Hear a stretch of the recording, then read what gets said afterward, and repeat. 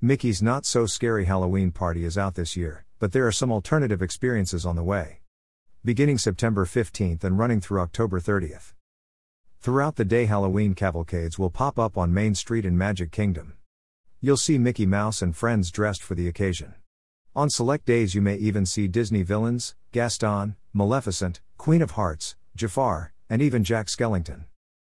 The Dapper Dans will be returning on September 20th as the Cadaver Dons. They are wonderful if you've never seen them. Minnie's Halloween Dine is returning on September 20th at Hollywood and Vine and Hollywood Studios. I've attended this special dining event in the past and it's so much fun. Instead of the normal buffet they would have, the meal will be served at your table. You'll be able to wave at the characters and snap photos.